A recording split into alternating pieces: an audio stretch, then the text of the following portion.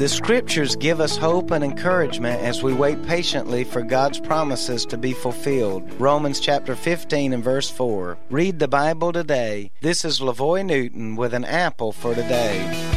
Do you need hope and encouragement today? Try the Bible. The Word of God is a source of encouragement to those who search for it. The pattern of my life includes a time of searching the Scriptures each morning. It amazes me how fresh and new it is every day. I look forward to this time. Each night as I'm laying down for some much-needed rest, I anticipate this quiet time with God. What is the pattern of your life? If it does not include a time to get alone with God and His Word, I would like to encourage you to begin today. You may just find the hope and encouragement that you're looking for. An Apple for Today is a daily word of encouragement by pastor and author LaVoy Newton.